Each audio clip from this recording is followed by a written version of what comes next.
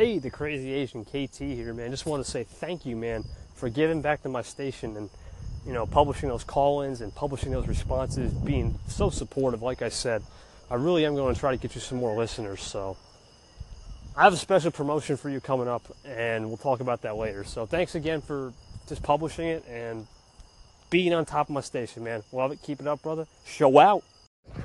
The golden rule, do unto others as you would have them do unto you. The platinum rule is do unto others as they would want have done unto them.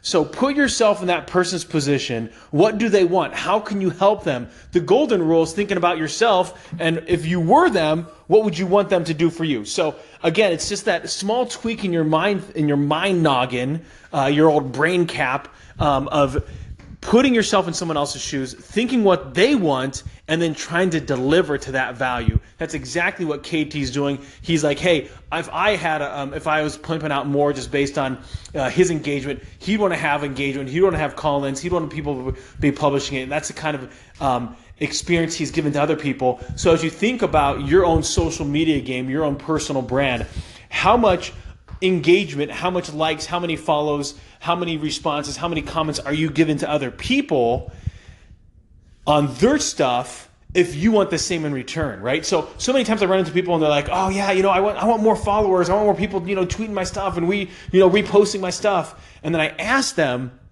well, how many people are you following? How many people are you commenting on? How many people are you engaging with? And the response is not many. And so the funny thing is that they want all this engagement, but yet they're not willing to give engagement to other people. Sherm's out. Or should it be Crazy Asian out?